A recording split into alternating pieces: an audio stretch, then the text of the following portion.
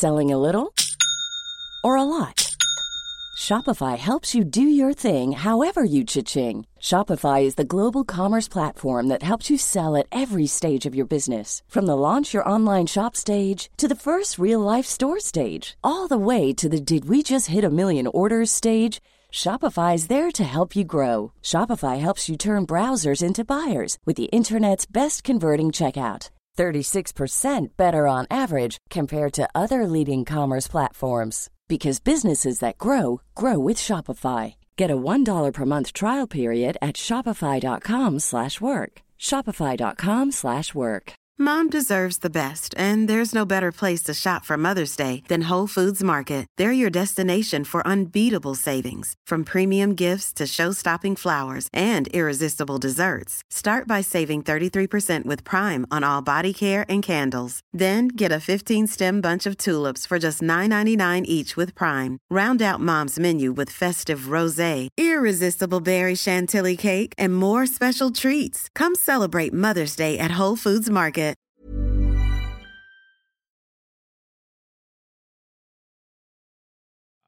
A 1, a 2, a 1, 2, 3, 4.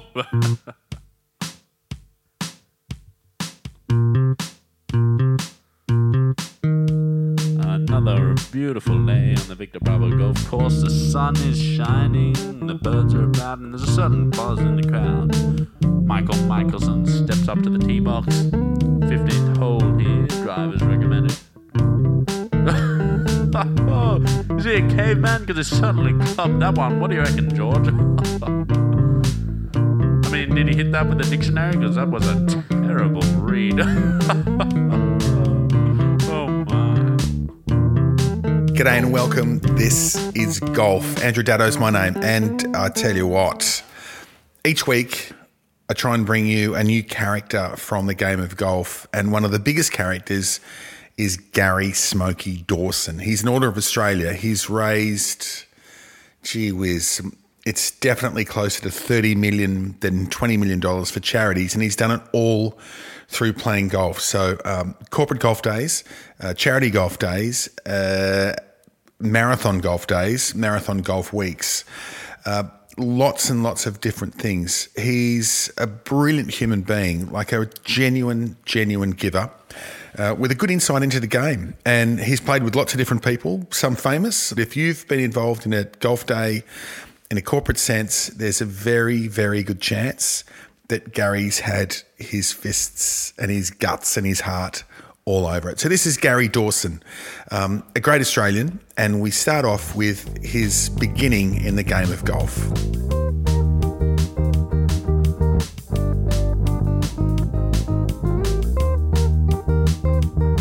So was it always golf for you, like from the very beginning?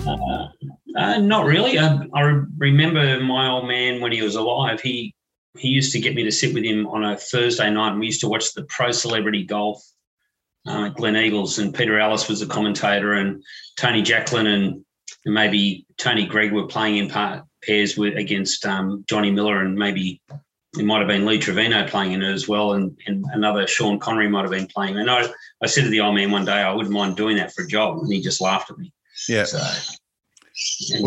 then it wasn't his idea, but it was certainly partly your idea. Oh, look, I dabble with a lot of sports. I mean, my father played high-level soccer in England. He played for a team called Tranmere Rovers, which a lot of people don't know about, but it was a fairly good team. Second division team now, I think, or maybe third division, but he was first division back in his time. And then, so I did running, swimming, just everything. And all my mates were playing golf at school, and I took it up sort of like last year of high school. And I went into a schoolboy tournament with a borrowed set of clubs and ran second. So the old man got me a golf lesson down at Avondale with a guy named Lem Woodward. And he said to me, hit your 5-iron to the base of this tree. So I hit maybe half a dozen shots to the base of the tree, and he said, "You're not gripping it right." And I went, "What?" Okay. So that was classic. And then he gave me that lesson, and then I went away from the lesson, and I think I shanked the ball for the next 6 months, just using his theory of not gripping it right after I'd been doing okay. So I went back to my old ways and pretty well stayed the same since. I get people giving me lessons from time to time, but I try and keep it steady. Now you're a scratch golfer now. Yes. I know you've had your shoulder done and things which sort of messed with you a little bit. That's been 12 months of misery. Yeah. When you went, well, let's have a nice show. Let's have a fun show. Yes, it is. When you were younger, so you went and Yeah. saw this guy for the shanking lesson. Yes. Did you have ideas then of becoming a golf professional? No, not at all. So you've never thought about it. You've never thought about being a pro. No, not in that term. Not back then. I thought, no, it's not going to work. But then I remember doing something for Peter Hatfield at a school, and we were talking about chasing your dream and doing the things you should be doing. And I remember telling the kids that they should be doing exactly what they're dreaming to do, and don't waste an opportunity. And I remember leaving that school, and I think Ian Thorpe was actually at that school. It was a sports school down in East Hills. And I went out and left that school, and I went, well, I'm actually a contradiction of everything I'm telling these kids to do. So I pretty well scrapped everything I was doing and just went and pursued the golfing career, which was good. Okay, so I just want to be clear on this, Gary. Are you saying that your visit to that school inspired Ian Thorpe to become one of our greatest ever swimming champions? 100% not. Mate, I think I don't even know whether he was at that school at the time. He probably was swimming for a national team, but I know that that's where he went. I think at East Hills Sports High. Yeah. But whether he was in the class that I spoke at, I doubt it. Yeah, But I could say yes, he was, but I doubt it very much because he would have stood out, I'm sure. I'm obviously joking. So yes, of course. I mean, you haven't taken much. Yeah. All right. So when you say you went for a golf, or actually, before we get to that, what was your grip, or what is your grip issue, and what was to be corrected? Oh, I think he wanted my left hand to be a little bit stronger, and I thought, okay, but having a stronger left hand meant that I would have to have a weaker right hand, and so I'd always had a stronger right hand grip versus my left hand. So I'd have this thumb pretty well straight down the shaft, but he wanted me to almost turn it over like Bernard Langer has his grip, because Bernard Langer's got a strong left grip. Okay. You notice?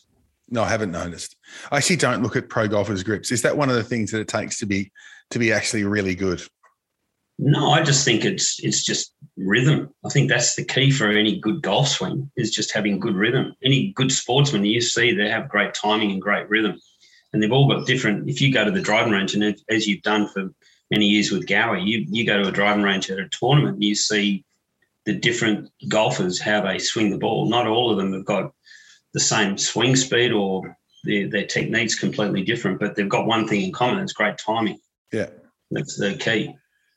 So, I mean, part of your business that you've, really excelled at is the corporate golf and corporate golf days. And you must see all manner of golf swings at those events. Yeah, we do. Yeah, and it's actually really good, because you can actually fix people quite quickly. And only just recently, I've been playing a lot of Magenta because obviously for lockdowns, but it's been really good. And I play with a guy who you probably wouldn't remember. You may remember a guy named Colin Kay. Now, he won our Australian Amateur Championship back in 1980. He's represented Australia 7 times in Eisenhower Cup. And a good player, mid-70s now, and he's off 18 handicap. You can tell that he's been a really good golfer, but he was struggling with his chipping and putting. I said to him one day, before maybe I played with him last week, and I said to him, come to the chipping green before we go out, and we'll just go and have a quick lesson.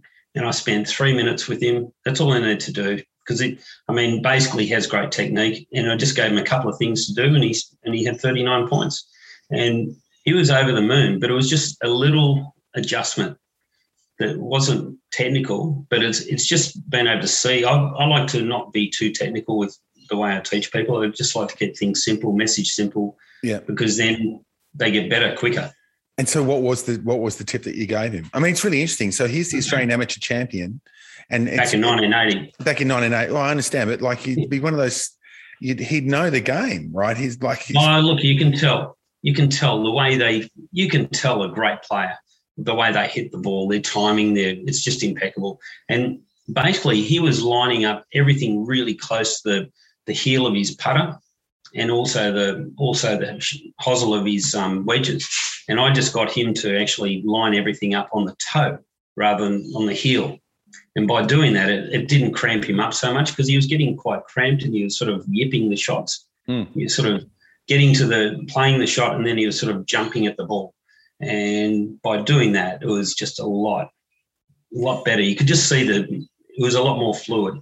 So actually, so moving away from the ball, what, an inch and a half was? Yeah. So it was lining the ball up on the toe of the putter rather than in the hosel of the putter, and lining up so it's almost, for somebody that's struggling with their chipping, you just get them to line the ball up on the shiny part of the club, on the wedge or sand wedge, and basically that gets the ball floating up a little bit higher. Okay. So you've got the grooves in the club, you get them to line it up on the shiny part. Yeah, and that just gets it to come out a lot slower, a lot softer. But so to be clear, you're not a golf pro. You've just you're a very, and I don't mean this, you're not just but you're a very good golfer who works with lots and lots and lots of amateurs. So you're sort of almost a pro by default. Correct. That's exactly right. So got all the right qualifications, but I haven't gone through the PGA program itself. But, I probably have a lot to teach some of the guys that are in that PGA program how to keep things very simple. Charlie Erb said to me one day, he spent the day with me in a car, and he said, Smokey, he said, the way you explain the golf swing is so much the way I do it. Yeah. And he said, it's simple and you get results straight away. So I can't get any better accolade from the great Charlie Erb. Yeah. So do you think it's too complicated? Like, are we just, if you go, I don't know, even on Instagram or anything like that, there's a constant barrage of do this, do this, to pull your right hip back, put your, are we over complicating it, or is this that everyone wants to have an opinion? Oh, look, I think everyone wants an opinion, and you look, the PGA program is amazing. What they do, because you do your traineeship, you go through all the business components, and also the playing components, and also the human movement components. But the biggest thing for me for golf is just to keep it as simple as possible. With any sport, you see the best players in the world, not a lot of complications. They've got a good routine. So you look at Nick Fowler, he had a great technique. Norman had a great technique. Nick Ahern, probably not the longest hitter in the world, but he is the most consistent player. People used to say to me he was boring, but I said, no, he's fantastic. He's consistent. And that's what you want with golf. You want consistency. And if you can be consistent, and he's got an amazing book called Tour Mentality. Yeah. Simple, very simple tips, but tips that are meaningful to the average person, even a tour player, because it gives them good routine. And I think that's just all you need is good technique and good routine. Okay. With your travel company, obviously you've been fairly well kiboshed for the last 2 years. How difficult has the COVID experience been? COVID has been very interesting because it's been hard for, anyone that's had any golf travel companies to go overseas. Dreadful. Even corporate golf. Yeah, remember when I saw you in Ireland? It was like the weirdest. Yeah, it's the weirdest thing. You go, g'day, Smokey. Exactly. Here we are, literally halfway across the world, and we followed you all the way around. Yeah, and then you have like a normal conversation, like you see each other all the time, but in the other side of the world. How are you playing? What's going on? How many points? Yeah.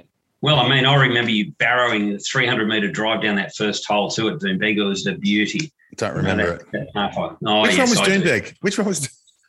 That was the Donald Trump course. Which remains one of the great worst rounds of golf, I think. This is about you, not me, but I'll tell you anyway. I played really badly because I was really pissed about being at a Trump thing. I was very down on Trump. And I couldn't reconcile Donald Trump and this beautiful golf course. Then a fog came in across after like 9 holes. And I went, I'm in Ireland. I'm not in Trump. I'm in Ireland. And then played better. It was weird. Yeah, golf's a weird game like that. Course. Yeah, beautiful golf course. beautiful. It reminded me a bit of Barnbougle. But, I mean, the good thing about the COVID hasn't been very positive for the golf industry, but probably for the corporate stuff for us, it's just been dreadful because people can't gather. And we're starting to build momentum this year, and then obviously, in the last 2 or 3 months, we've just been decimated again because everything we had planned for the rest of the year, we're basically going to have to postpone until next year, which means that next year is going to be really busy. And realistically, I can't see us getting overseas until mid next year. I mean, I'd like to think that the Masters would be on the cards, but I just don't think until all our states start to cooperate with one another, we're not going to be really getting stuff done, unfortunately. Yeah. Which is frustrating for me. Yeah, I understand. I mean, I think it's frustrating for everyone. So, but on the flip side of it, there's also another part of what we do, the charity challenge events. And there are a lot of charities that have really suffered as a result of COVID. And they're the ones that I probably feel sorry for because we might raise close to $1 million a year for different charities. And that's going to now probably not be a case for a couple of years because people just won't have the disposable income they had previously. Yeah. And so it's going back to square one with all that too. Okay. I mean, your charity works pretty, I mean, it's genuinely extraordinary. So you've raised closer to 30 than 20 million for everything from the New South Wales wheelchair sports to Hearts in Union, Bear Cottage, Special Olympics, Kids Express, Children's Cancer Institute, Ronald McDonald House, Cerebral Palsy Alliance. I mean, it's phenomenal, Gary. Like what you've achieved is, how hard is it to ignite the passion in other people to share your passion and to cough up some money? Oh, look, 30 years ago, that was a real hard thing, because I think one of the first fundraisers I did was for a guy that he'd broken his neck at a night at the pub after they'd won a football grand final, and all his mates were dangling him upside down and they dropped him on his head in the pub and he became a quadriplegic, and which is terrible. I mean, we've all clowned around doing silly things, and that was sort of, and I remember seeing somebody saying, would you do something? And I remember saying, well, I'll play golf for the weekend from Friday through till Sunday. And that's what I did back in 1987 or 88. And then we might have raised a couple of grand. And then I had some other friends that were in the film industry at the time, and they said, oh, would you do something? So we actually raised money for the Paralympics in 1990. And I think I was probably one of the first fundraisers of Paralympics that 30 years ago. Yeah. And to watch now some of the achievements, and I've posted something on Instagram of this guy that was a shot putter the other day, and he basically didn't do as well, but he just grabbed his singlet, and he obviously is an Aussie singlet. He grabbed the singlet and said, "This is what it means, shot put, it means everything." And if it wasn't for that, and I thought that's sport, that's why we've done what we've done. Matt Laverty and I have sort of now collaborated for the last 25 years, making sure that we can make a difference with people that, less fortunate. And golf is a magnificent tool to get people together and look outside the square and say, hey, life isn't so bad after all. There are people doing it far worse, as we know. And you've been to that aspect of it at Manly. Yeah. Many times. Yeah, and which is a great charity. So is that where the golf marathons began? Because I remember that I think the first time I heard of you were doing, I don't know how many, I think you were playing 72 holes of golf in a day or something. And I was like, geez, like what, how? There's a few more than that. I think I did 20 rounds in a day one time. Okay. That was in Perth back in maybe 99, I think. But before that, 20 rounds of golf in one day. Yeah, in 24 hours. Right. So how does that physically happen? Well, you have somebody in a golf cart that's driving next to you, and then you have you have your club sitting in the back of the cart, and they get out of the cart. You run to the ball, hit the ball, and then run to the next hole and keep going and keep playing through the night. So. So Channel 7. And you're playing with glow balls?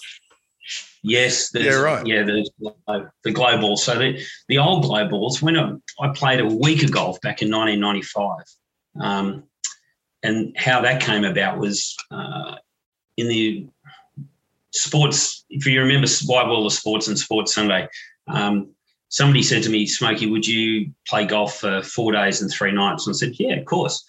And I turned up on the Monday morning and there was this little kid from Camperdown Children's Hospital at the time. She was 6, had a leg amputated. And that sort of catches you off guard because that's quite confronting, meeting a little kid, bald head, and so I greeted her and then we hit off and we played for about 36 hours straight. And then they did a follow-up story and they brought the little girl out, Megan, and mum and dad came out with the brother. And I was playing a hole and it was probably pitch black and it had the glow balls, but the old glow balls used to have a little stick in the middle of them. Yeah. And anyway, Michael Maher, when he was alive, he had journo from Wide World of Sports, he came up to me and he said, Smokey, how are you going? I said, really good. He said, you're 36 hours into this. He said, you've got another 36 to go. He said, you're going to get over it. And he said, yeah, of course. And then this little Megan, the mother said to Megan, she said, tell Smokey what you wanted to tell him on the way over in the car. And she said, Smokey, we just want to let you know that all the kids at Camperdown Children's Hospital think what you're doing is amazing. We can't thank you enough. You're our hero. And I just looked at all my mates who were with me and they were just quite taken back from a little girl telling me what a good bloke I was.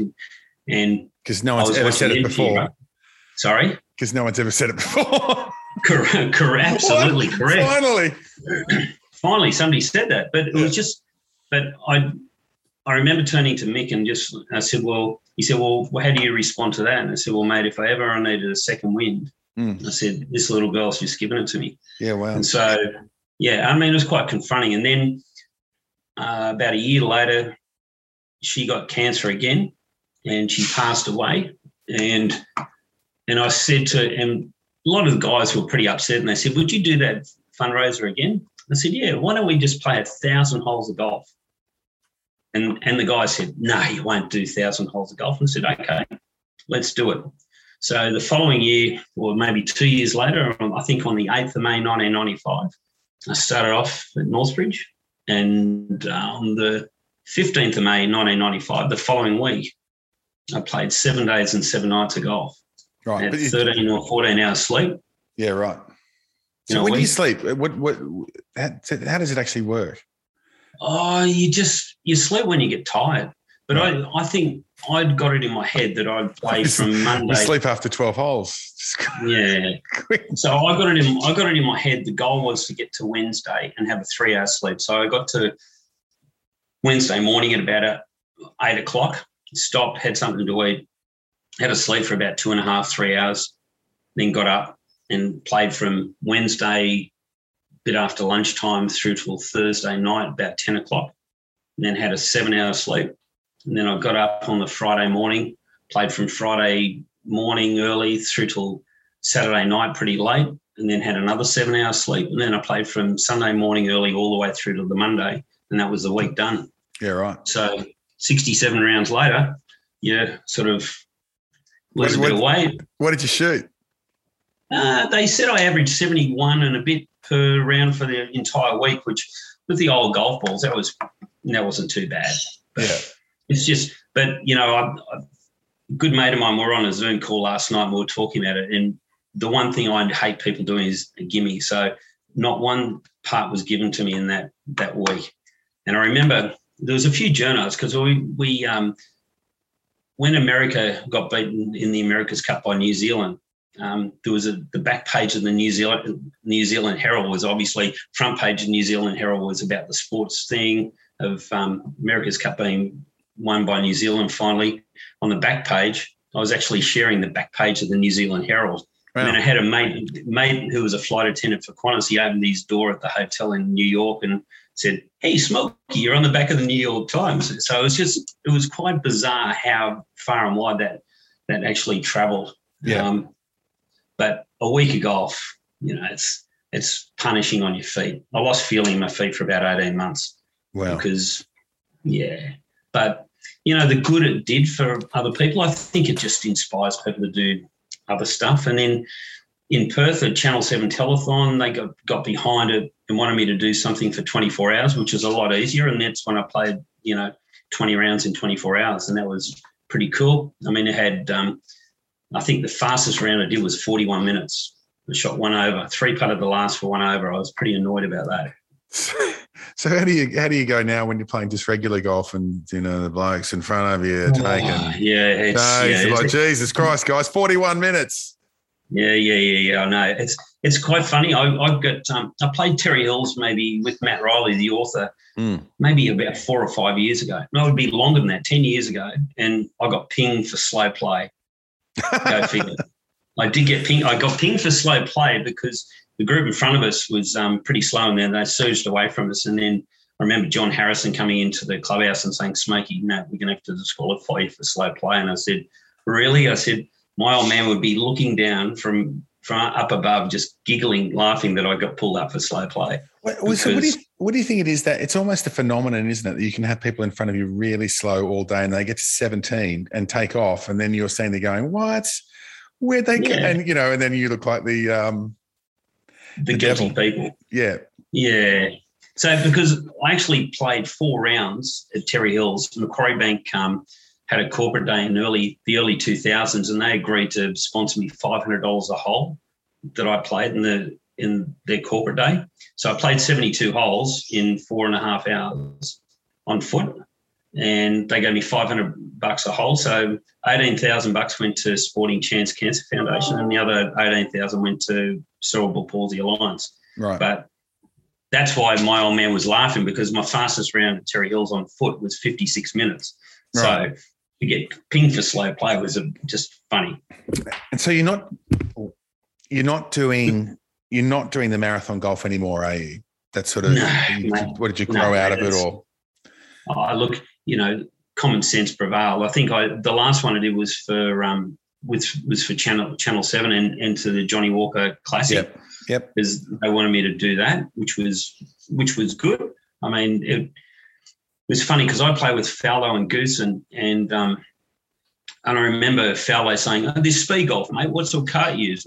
And McCaddy said, "No, he doesn't use a cart. He actually runs." And he said, "What's your average?" And McCaddy told him what I averaged, 73 and a bit per round for the 24 hours. And I said to him, out of all the majors you won, Nick, I said, what would be your favourite? And he said, beating Norman at Augusta in 96. And I said, see all these people following us, Nick, they think you're a prick as well. And he just looked at me and gave me the look of shaking his shoulders and saying, well, I don't really care. But the following year I saw him, and I was playing with Justin Rose and Nick Ahern, and fellow came out of the hotel and he said, "Hey, Smokey, you still doing some of that charity stuff?" I said, "Yeah, I am." He said, "I should try and help." And unbeknownst to me, Johnny Walker used to have this lavish masquerade ball at Burswood Casino. And fellow got up on stage and said, "Ernie and I have been having a chat over dinner, and we want to help Smokey in the charity, the telethon appeal. So we need a couple of playing partners up at Blue Canyon next year." And the Johnny Walker Classic was always a big secret where the following year was meant to be. And then he went, "Oh, I shouldn't have said that." And so they started doing the auction, and Jeff Newman, who you remember from the weatherman, he did the auction, and he started at about $5,000 or $6,000. And fellow grabbed the microphone and said, "Hey, listen, guys, we're not doing this in Aussie dollars, we're doing this in US dollars." And so as a consequence of that, fellow went for $20,000 US, and Ernie went for $30,000 US, and Johnny Walker matched that bid dollar for dollar. But the good thing was the Aussie dollar was only worth 48 cents that back then, so it worked out to be about 170 grand for the telethon appeal. And so the obvious question is, how did Faldo feel about being beaten by Ernie by $10,000 as a cost?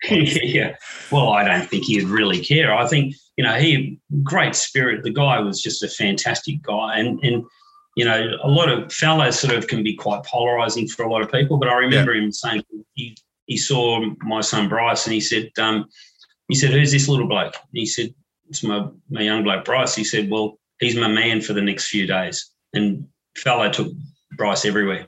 which was fantastic. Okay. Hey, how did you find playing with him and Retief? There's never been a faster or easier way to start your weight loss journey than with PlushCare. PlushCare accepts most insurance plans and gives you online access to board-certified physicians who can prescribe FDA-approved weight loss medications like Wegovy and Zepbound for those who qualify. Take charge of your health and speak with a board-certified physician about a weight loss plan that's right for you. Get started today at plushcare.com/weight loss. That's plushcare.com/weight loss. plushcare.com/weight loss. Mom deserves the best, and there's no better place to shop for Mother's Day than Whole Foods Market. They're your destination for unbeatable savings, from premium gifts to show-stopping flowers and irresistible desserts. Start by saving 33% with Prime on all body care and candles. Then get a 15-stem bunch of tulips for just $9.99 each with Prime. Round out Mom's menu with festive rosé, irresistible berry chantilly cake, and more special treats. Come celebrate Mother's Day at Whole Foods Market. Intimidating, I would say. A bit similar to you playing Cathedral Lodge when you had to get that shot down that par 3 with Norman watching you. It's no problem. That was similar, mate. That was a performance. I was acting. Yeah. Yes, I know. But it is quite. You just sort of think, why am I here? It's sort of, but I mean, you wouldn't be there if you didn't deserve to be there. But it was just the fact that you're playing. You're the with two third. people. You're the third banana in the group, in the corporate group. Yeah. Well, between the three of us, we'd won 8 majors, so I suppose that's pretty good. Yeah. Right. Well done. Yeah, 2 US Opens, 2 Masters, 3 Masters, and three Opens. None which were mine at all. But it was a great privilege, and Retief was a really terrific guy. I mean, was he? Really. Yep, really quite calm. Yeah. But probably only 3 people I've ever heard a golf ball sound different when it's been hit. Retief was one of them, had that sizzle. Justin Rose was the other, and obviously Brett Ogle back in his day. I mean, those 3 guys, the sound the golf ball makes when it comes off the club is just different to everyone else I've heard. Let's go back to Retief being quite calm. Is that was he very quiet? He was quiet. Did he talk at all? Yeah, he was quiet. He was quiet until Fallow and I had a bit of banter, and then he started sort of having a bit of a giggle as well. Yeah, okay. Because Fallow was he wasn't putting so well, and I remember saying I didn't realise I'd said it as loud as I did say it, but I remember saying, how did he win 6 majors putting like that? Yeah, right. How did that go? Well, he missed the putt, and he looked up at me and as you do, dropped the ball and flicked it away because Fanny was caddying for him, and he came over and he basically called me a cheeky Australian, what? Yeah. And Retief was looking down, trying not to laugh. But you know what?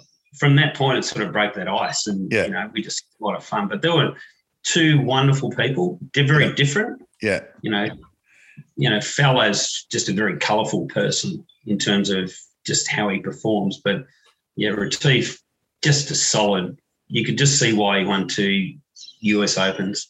Yeah. Just crazy. I played with him once in the Pro-Am for whatever. I think I was working for Channel 7, so he got a start. And he was our pro. And he probably said about 9 words for the day. The first was hello. The last was goodbye. And the only other words were something like, it's 175 metres from that marker. And that was it. That was all he said. Yeah, it was amazing. He also shot 64. It was just, but he was, that's why I say when you say he was quiet, he literally just, anyway, it was pretty amazing to watch him play. I think people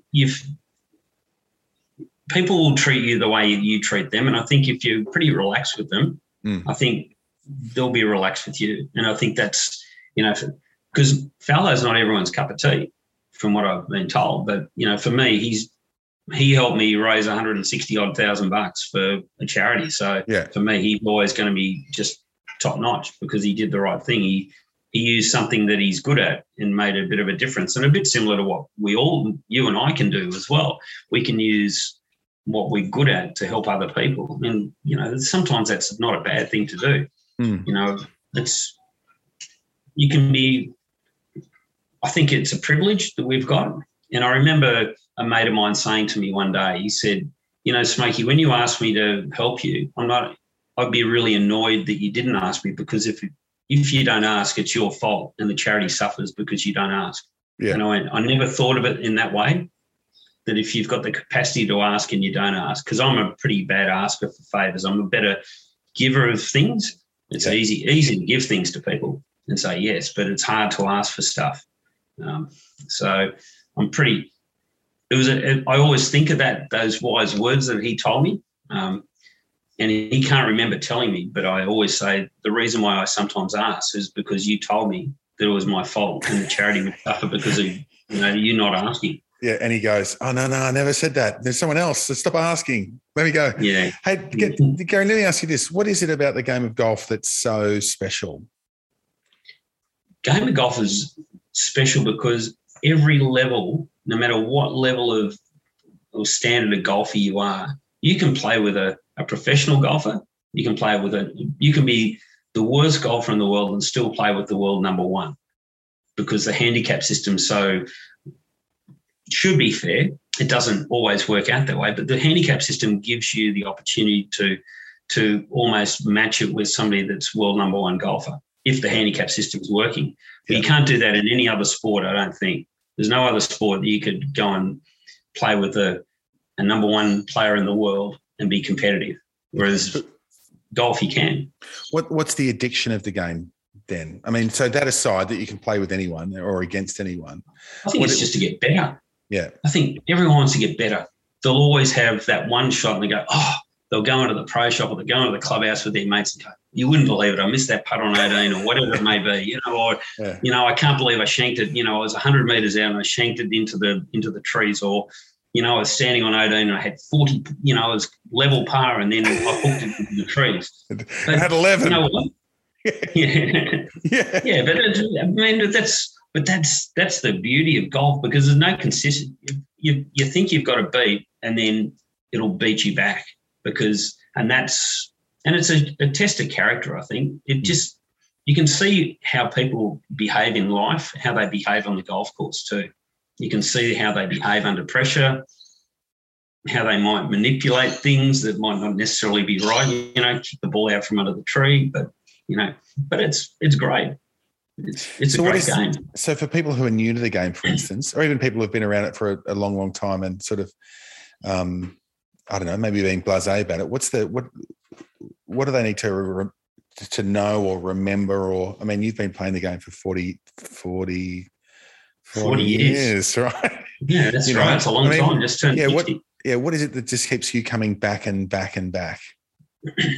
I think it's a challenge to actually be better than yesterday. And I always remember Sergio's taglines, today I played better than yesterday, here's to tomorrow. And I think that's a really good line to remember. So today I played better than yesterday, here's to tomorrow. So he's basically saying tomorrow you'll play better than today. Yeah. So when you're mid-round and it's all gone pear-shaped, how do you get yourself back?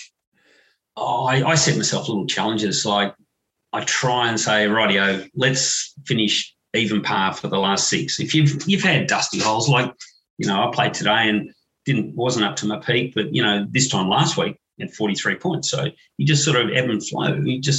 But that's part of the game. And so you just got to set yourself little goals. If you work out that all the top professional golfers, they might average 10 or 11 greens in regulation for a round. So the rest of the time, they're getting up and down. So I think probably the most underutilized skill in the game is the short game, the putting.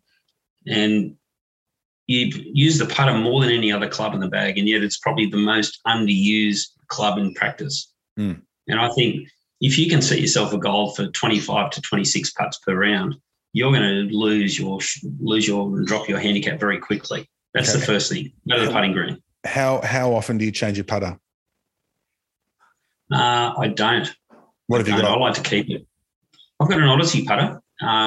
And I found it actually in Arizona. We took a group to the Masters, and when we went to Arizona, there's a big superstore there, and I remember going. Everyone was, it was like kids in the toy shop, and I thought the last thing I really want to do is go to a golf shop.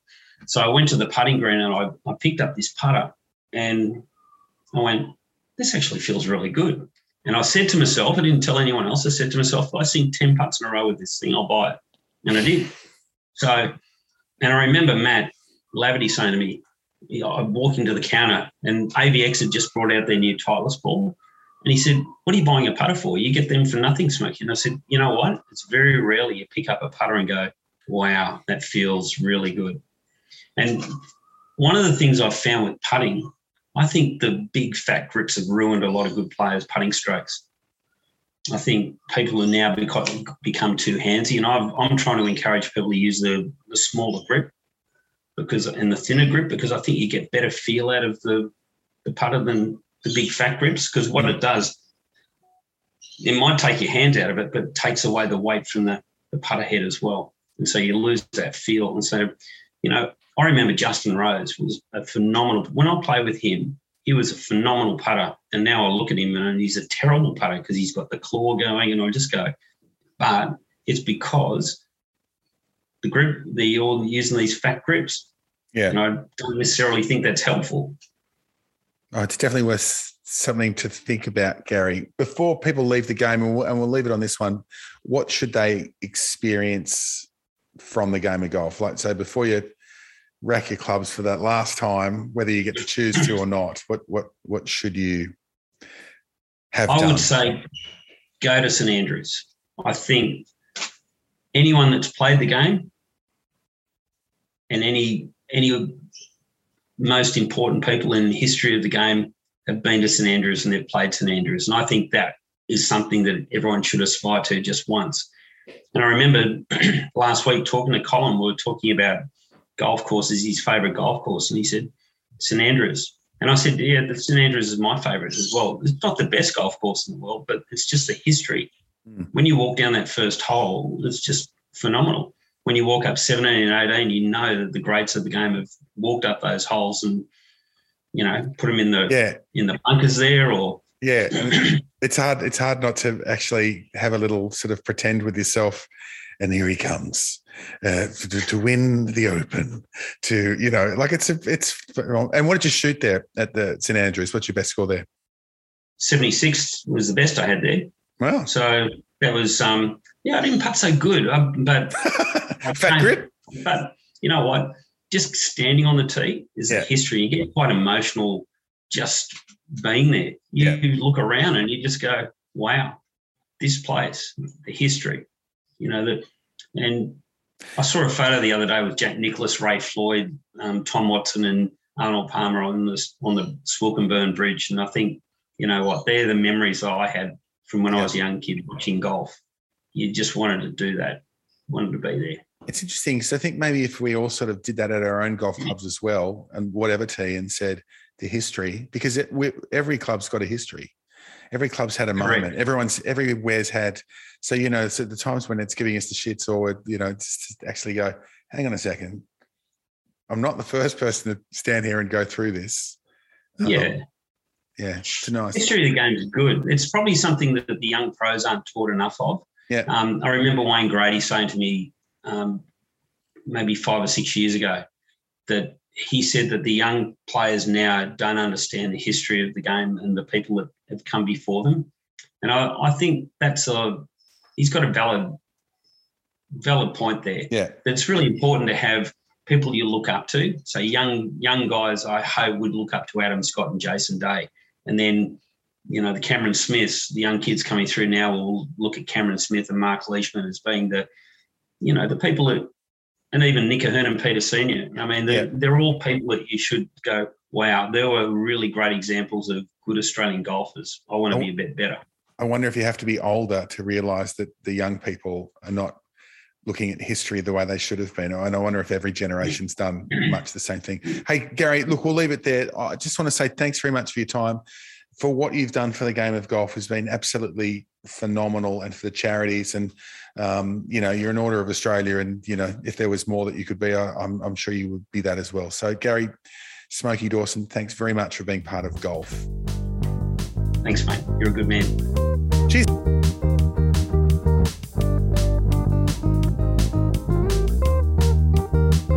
Gary Dawson, a great Australian and a great Australian giver, and therefore, just one of the great Australian stories. And I just am staggered to think how much golf he's actually played. Next week for golf, I think we'll look at the life of Jarrod Lyle through the eyes of one of his very good friends, and that's Paul Gow, who's one of my very good friends. I did get an email during the week saying it's just over a year since Jarrod's passing. Maybe you could look at his life and tell us a bit more about it and what he was like. So that's the plan for next week. I hope it comes off for next week. If not, it'll be the week after, and we'll something else in the interim. But thanks for listening. I hope you enjoyed it. This is Golf. I'm Andrew Dado. See you next time.